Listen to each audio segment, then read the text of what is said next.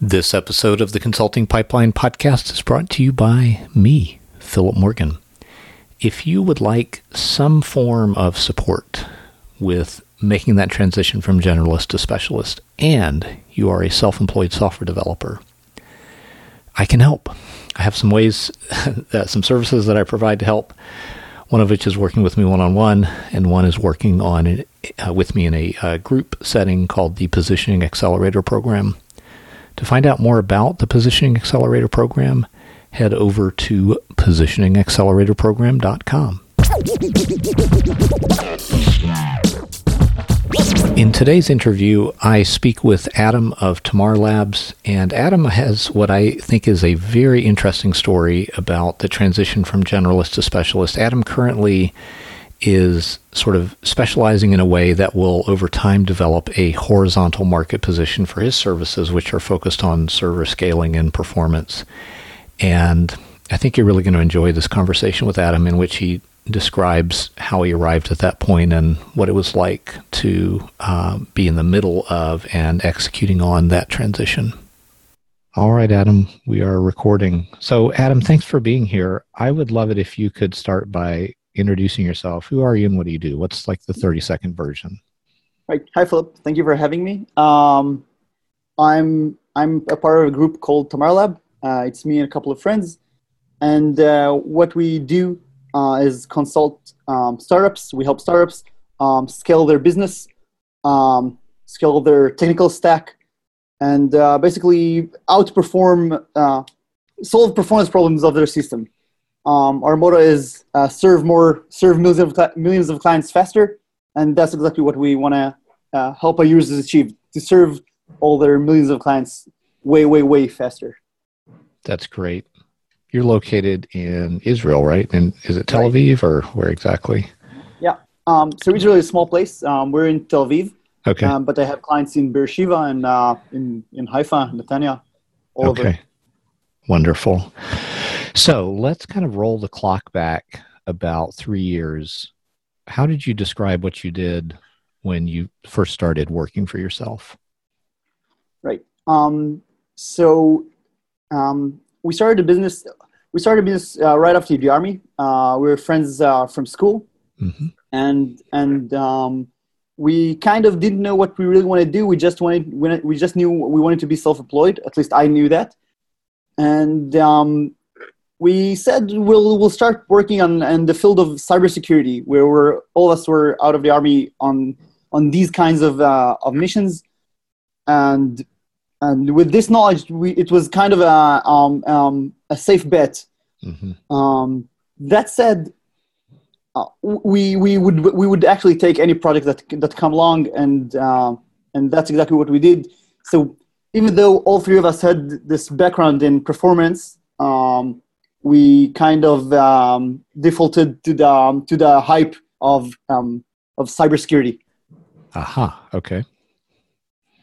So how did you find clients at that time? You said you would take almost anything you could get. How did clients find you, or did you go out and find them, or what did that look like? Yeah, it was a bit of word of mouth. A lot of putting our names out there. Just saying, yeah, we're looking for something to do. Actually, through a lot of job boards, we would just find someone who's looking for employees and say, okay, what if you'll do this project on the side, and because of the way you're working with these job boards, you really don't have a lot of choice, because even though that you are the one initiating the conversation, you still have a limited choice between these projects, between jobs that can be outsourced, and then you're more of an You do more of an Upwork kind of work than actual consulting with a lot of value or partnership. Right. Got it. So were most of your clients local or remote, or a mix of the both? 100% local. Okay.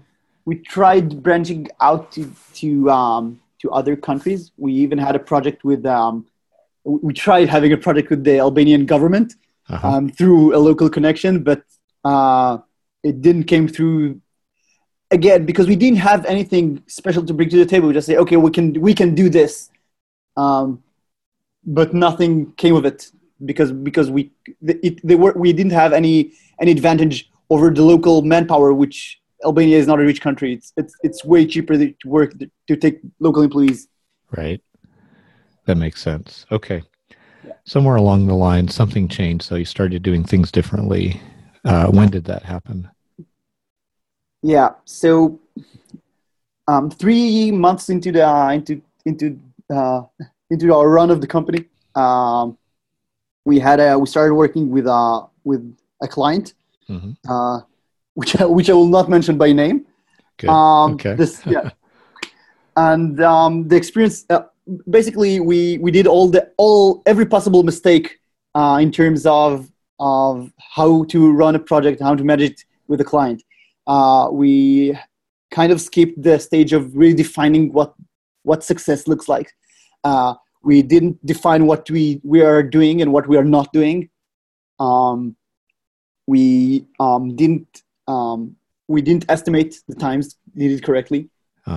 And we everything you can imagine. And since it was a project with the title of like security related, and we eventually we estimated this project for around 3 months of 3 months of labor, and a year and 2 months after that we were still working on it. So the reason I laugh at him is because I've done the exact same thing myself. I just know how painful that is.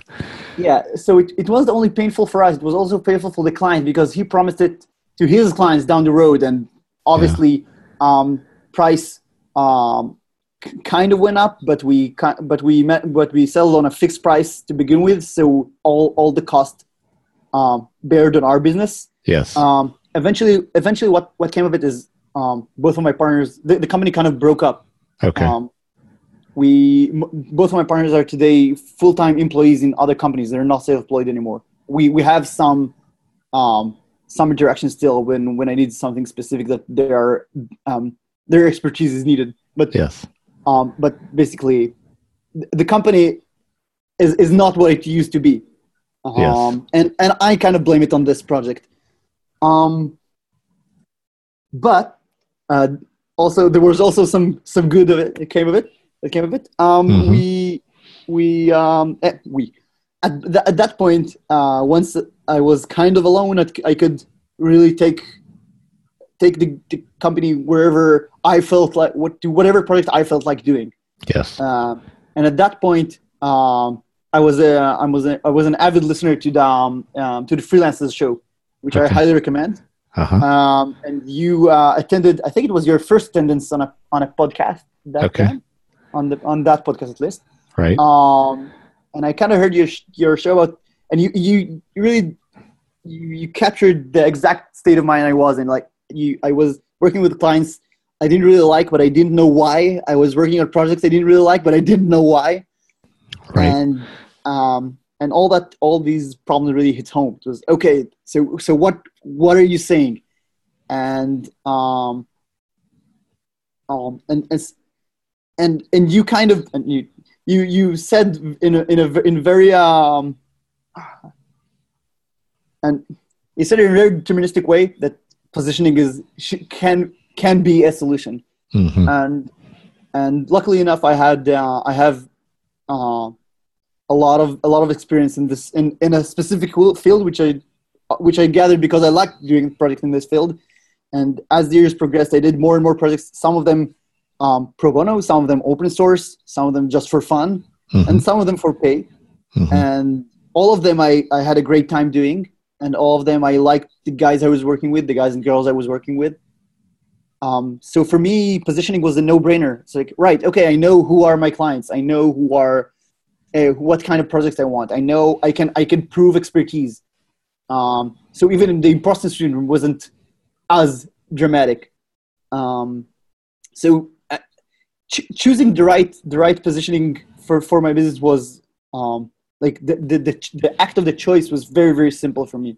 Okay. But then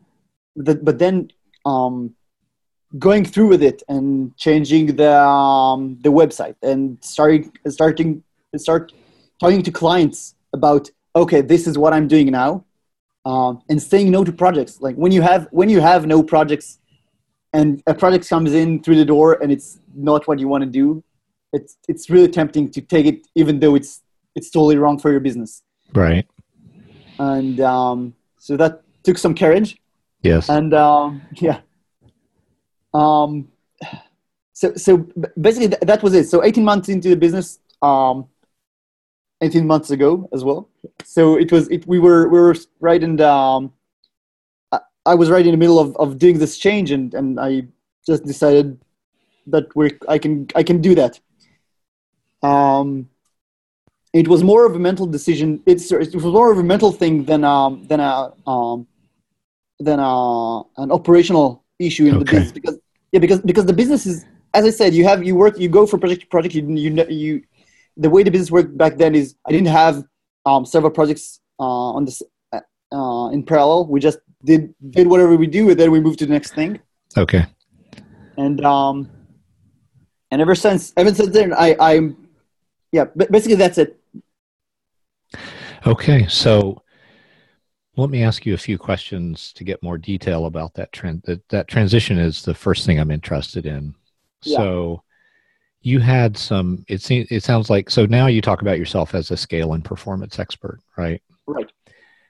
And you had some experience doing that. Is that right? Like you had done a few projects where that was the focus of the work? Yeah. So I've done some of them. Most of my work in this field was academic. I was lucky enough to, during my bachelor's degree, to work in a lab, and in Mosaics lab in the Hebrew University. Mm-hmm. And apart from being a very forming experience for me, I also gained this tool of, so to speak, performance hacking, which is in need right now in the industry. Right. Okay. So I had some experience with that, but taking this 5 or 6 years old like this product from 6 years ago and say, okay, this is what I'm doing, was not as simple as it seems in terms of clientele, because when you say I'm an expert on X, they usually the next thing is, okay, prove it. That's a great point. So what do you do when that happens? You know, if you say that to a client and they're like, okay, prove it. And I know I have some Israeli friends. Like Israelis tend to be pretty direct when they say something like that. Yeah. So what do you say? What happens next when that happens? So what I realize is that is as far as my experience has taken me, is to see, basically the best technique is diversion. Like if they say prove it, I'll say, okay, show me your problem, I'll prove it with your problem, and then we move from let's talk vaguely about me to let's talk in specific terms about you, about your problem. That's incredible. I want to stop you. I'm sorry for interrupting, Adam, but the way that you make it about your client is perfect. That's great. Okay, please continue. Yeah. So once the issue is the client and their problem, there's a saying in Hebrew. I'll translate it very loosely. Is whether it's true or false, say it with confidence. Right. So even if you're unsure, say it with confidence, and then say you're unsure. It's fine. Yeah. But when speaking to someone, it's whether it's on a stage in front of 100 people or whether it's in a room with just another person. Mm-hmm. You're putting up a show, and this show should be not only entertaining but also enriching for the other side, for who is ever watching. And if this person is taking even the smallest things that enriches their lives or their business or whatever, it's you're done your job. Um, and if that's what they'll remember, that okay, I've been in this room with this person, or I've been on this Skype call with this person, and even if we didn't find a match eventually, it was cool and I learned something, or I got a new idea, even if it's not directly for me, but something I said or something I told him to test. Um, that's fine, because 2 years down the line, or 3 years down the line, um, this might come back. And I've seen that because during this huge project we did that basically broke up the company. I've been to a convention and met a friend from the university, and he was a CDO of a small startup, and he kind of told me about in general what he's doing right now and what the company is going, where the company is going. And I kind of, we're sitting in a convention hall waiting for a talk to start. And I'm just like, yeah, it's kind of cool, but you might need to think about this and that, because if you won't do that in a year, in 12 months time, you will have a problem. And that was our interaction. And 12 months later, he gave me a call. And right on schedule. Yeah, right on schedule. It was awesome because he's an extremely talented person, and I enjoyed working with him so much. Back in university and again lately. And he totally could solve this problem by himself, but the risk just wasn't worth it. Like he knows me, he can give me a call. Why wouldn't he? Yeah, that's a good point. So the way that you have specialized is a horizontal specialization. Like there's a lot of different types of companies in different verticals that could use somebody like you. And you've pointed out that sometimes the lead time on developing new business is lengthy, right? A year or more. So how are you finding clients around this specialization now? Right. So I'm very lucky to have a wonderful startup ecosystem in Tel Aviv. But this ecosystem is kind of sparse. People are not really. People will meet each other only if they have a direct need. It's part of this Israeli mentality. You'll meet someone and tell them about your startup only if you really need something, you think you'll get something out of it. Okay. Part of it is a lot of idea theft, because everyone has some form of startup, so people are really afraid that someone will steal their idea. I think, and excuse me, friend, this is totally BS. Everyone has a great idea all the time. No one is doing anything about it, let alone doing something with someone else's idea. So, yeah, but that's my perspective on the subject. Sure. But still, people, especially when they're CDOs of major of up and coming startups, which is the kind that needs my services, they'll meet very early with other people. So or other startup CDOs, for many reasons, and that means that I need to be in the back of their head, way before they get to the point that they might figure out that they may have a problem. Like this is, right. I need to be there so early. So talking in meetups, giving pro bono meetings with to startups, pro bono meetings to startups which are in very, very early stages before they even have their first technical person. I even got to a point that I went with an entrepreneur to an investor as the technical side of the business. Like he's a technical guy. He'll explain. And so, you're doing that kind of stuff for free, essentially, right? Like, yes, most of it is for free.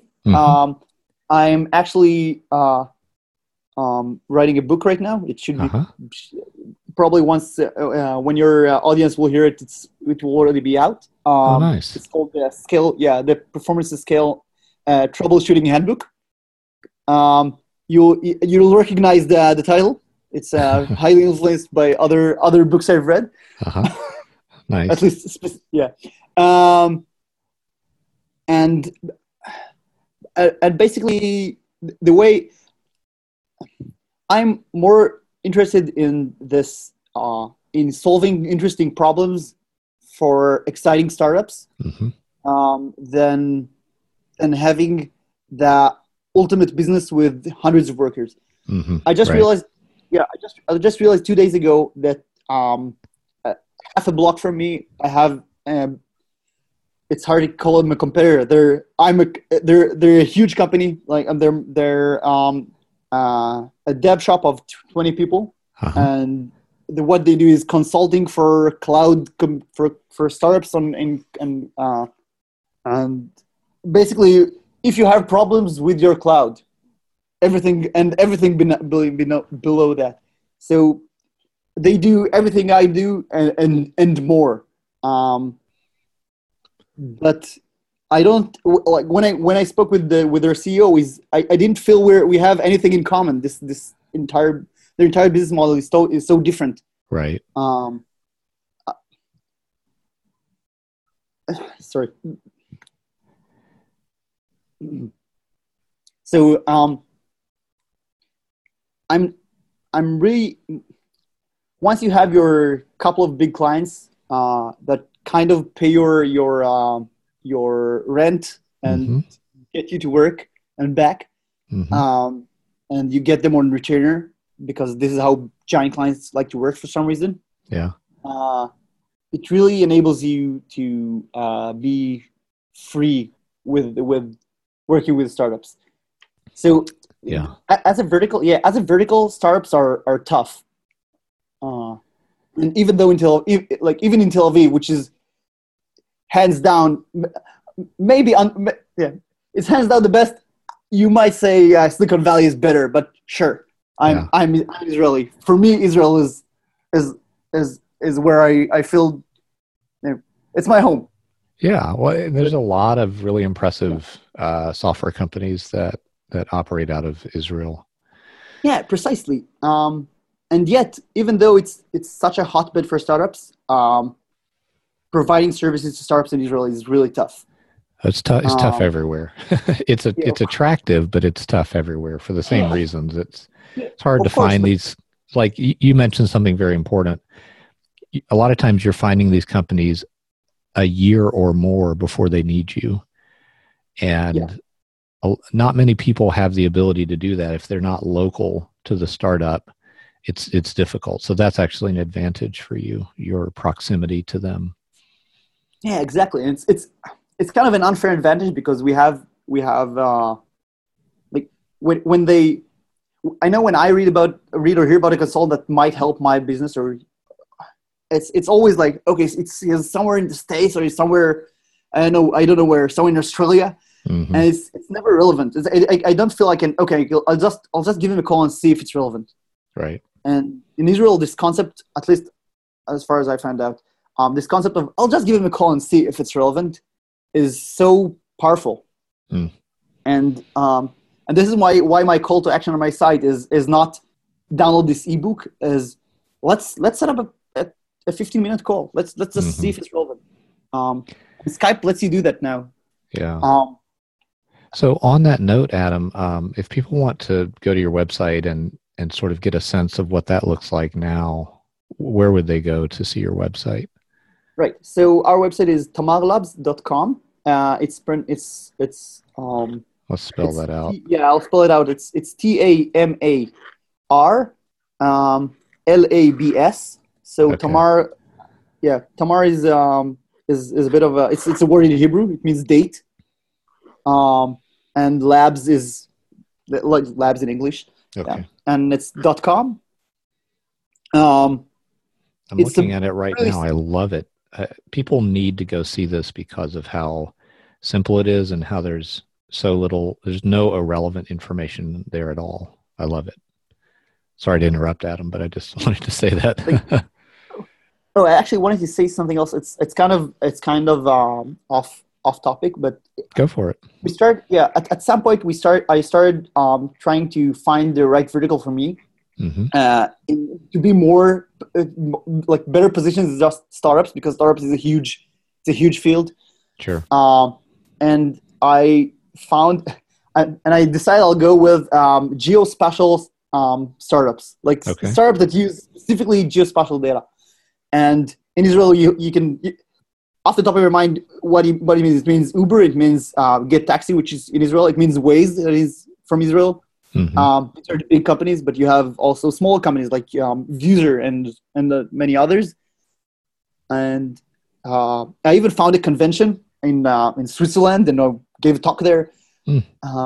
But I found it to be an overposition. The market was just too small. Right. Because whenever you define yourself as a geospatial startup, you'll already have people who have a lot of experience in geospatial systems, and they will rarely have and they will rarely enable someone from the outside to come and tell them what to do. It's an ego thing.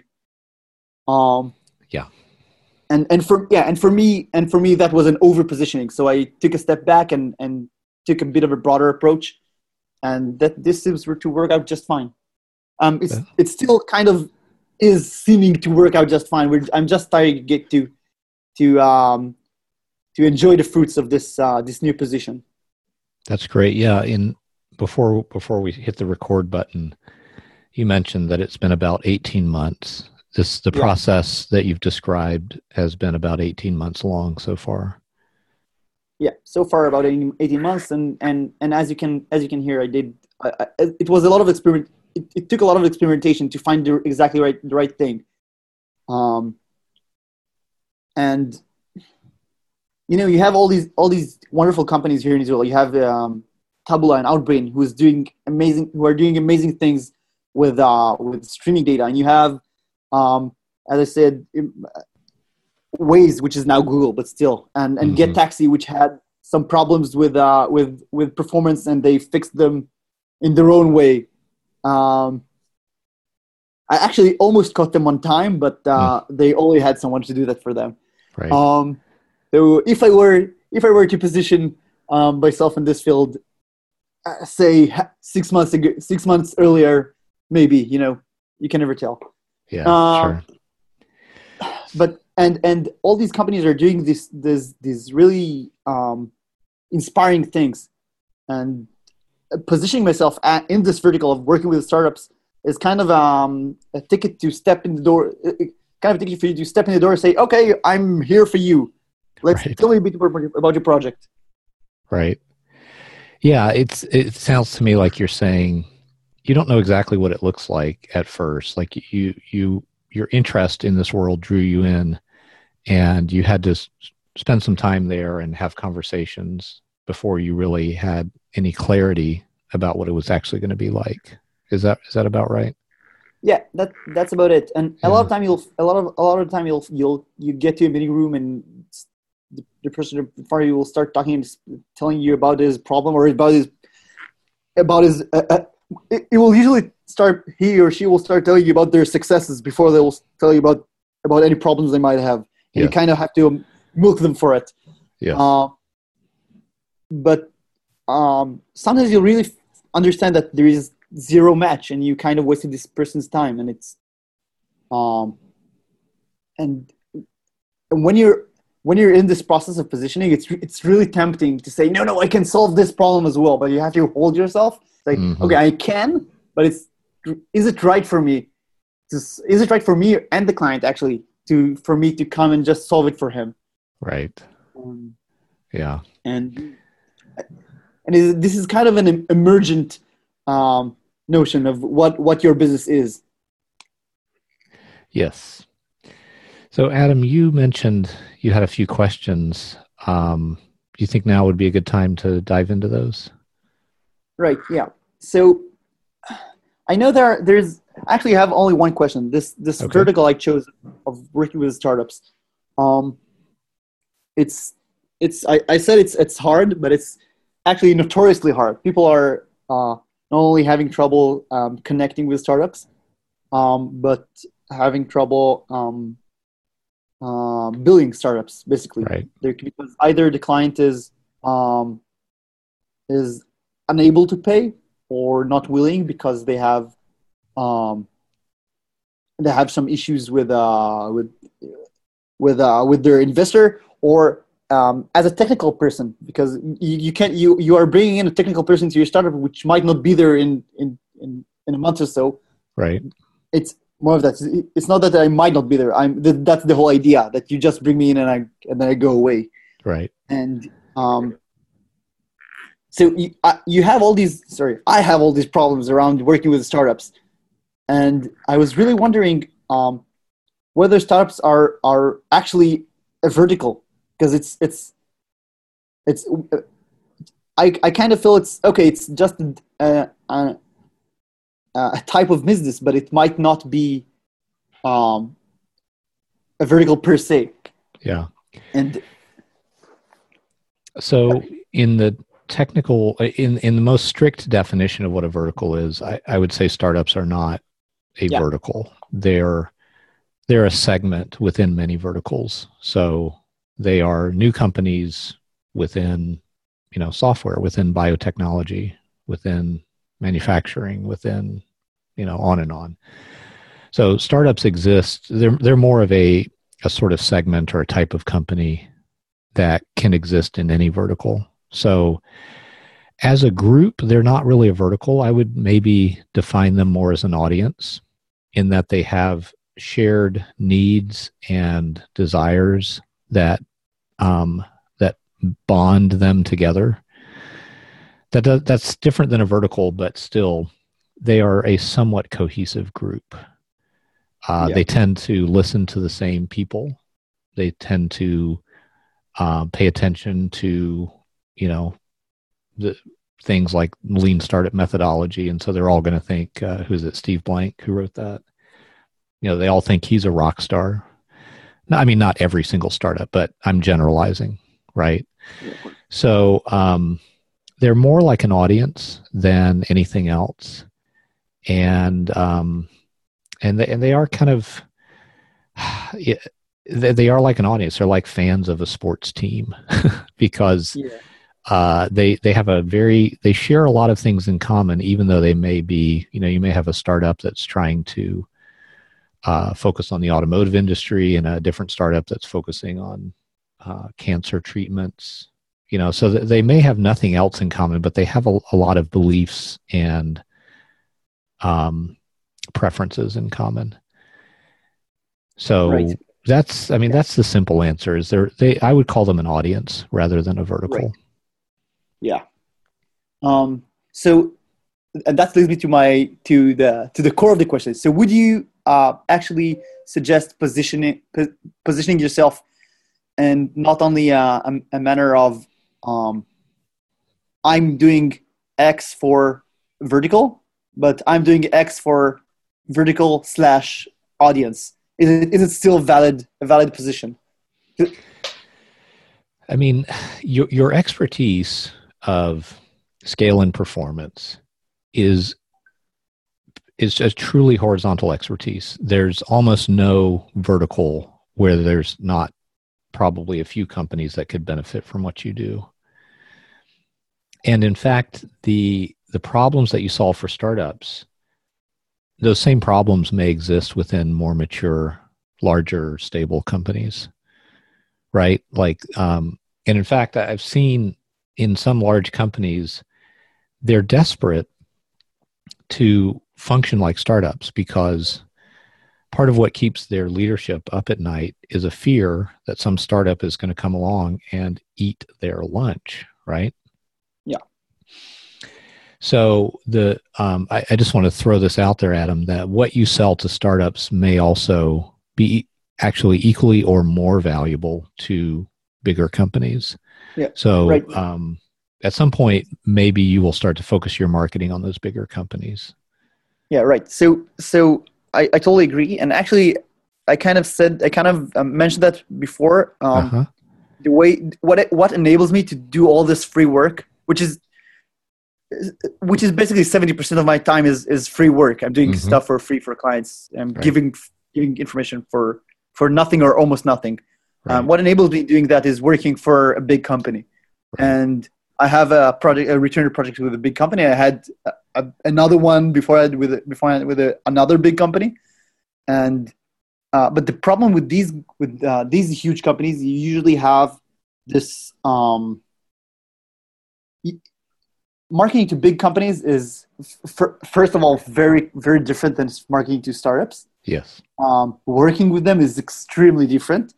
That's right. and and not only that, but what you can do within these companies, even if they are willing to do this, as you said, willing to work like a startup, is usually so different because these such a huge mechanisms. It's this like it's some companies, like if you think about these huge corporations like Google Google is not a good example, but Microsoft or Cisco or I don't know, here in Israel, Elbit is a big company.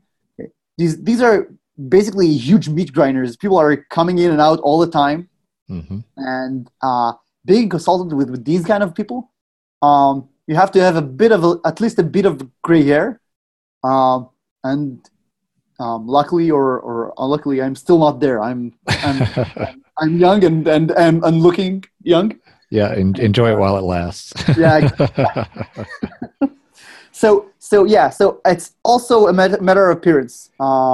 Yes, and sure. yeah, it's always in the back of my mind. But stepping in the door in these huge companies is yeah, it really is. It's a really different. It's a totally different kind of sport. I think maybe one of the things you were asking in your question was, should you further narrow or like change how you define what you do? So instead of saying scale and performance consultant or expert, maybe you start saying I'm a scale and performance expert for, and then you're trying to define the type of company that you work with. And I'm not entirely sure, Adam. On the one hand, I don't think there's any company that's your value proposition is only relevant primarily to software companies, right? Companies where the software is the product. Yeah. Or maybe there's some kind of critical internal application. Yes. Some of it is IoT, but that's as far as like it's IoT is where basically the hardware is most resembles software. So yeah, it's a software thing. So in a way, there's an implied focus there, and it may not be necessary to state it in how you describe what you do, because it's just not relevant to companies that are not primarily software companies. Right. So it may not be necessary to be more specific. The times when it is helpful to be more specific is when it helps somebody say, oh, I know who I should introduce you to. I know somebody who works at that type of company. Or when it makes your value proposition seem more credible, because no one could be an expert in, let's say that you're an accountant, right? There's so much variation within the world of accounting. There's accountants who focus on tax law, and others, I'm sure, who focus on investments. Yeah, you used to give the example of a website builder for dentists. Right, exactly. Adding that extra specificity by saying who you focus on makes it obvious that you're an expert. But I think that the thing you're focused on, scale and performance, is the domain only of experts. Like only people who are actually experts are going to go around saying, I can solve difficult scale and performance problems. Twitter should have had me on their hotline when they were having scaling problems. Like making that claim is a rather bold claim. And so it's people who are not actually experts or aren't confident in their expertise are not going to go around making that claim. So what I'm saying, Adam, is I think you have self-selected into a fairly elite group in just claiming that you have this expertise. And when I say claiming, I don't distrust that you have the expertise. I just mean you're saying it about yourself, right? And so I'm not sure there's a real reason for you to be more specific at this point. Right. Yeah. Well, thanks. It is what I was asking, and it's kind of already validated itself as you heard about the geospatial stuff, but Yes. sure. And it's thank you for thank you for answering. This is further validating what I, as I said, what the experimenting with this notion showed. Wonderful. Well, Adam, thank you for being on the podcast to talk about this process. I am probably going to circle back in maybe another 6 months or so and check in and see how it's going, because I'm very interested in, if you're willing to continue to share how the journey is, I'm very interested in helping listeners of the podcast see how this unfolds in real life. Yeah, So I of hope we course. can do that. And thank you again. Can you just remind listeners one more time where they can check you out online? Right. So, as I said, I'm solving performance and scale problems for tech startups. You can find me on tamarlabs.com. That's TAMARLABS.com. I can work everywhere in the world. I actually find myself flying all around for clients. Book me, call me. Great. Thanks, Adam. Thank you very much for having me.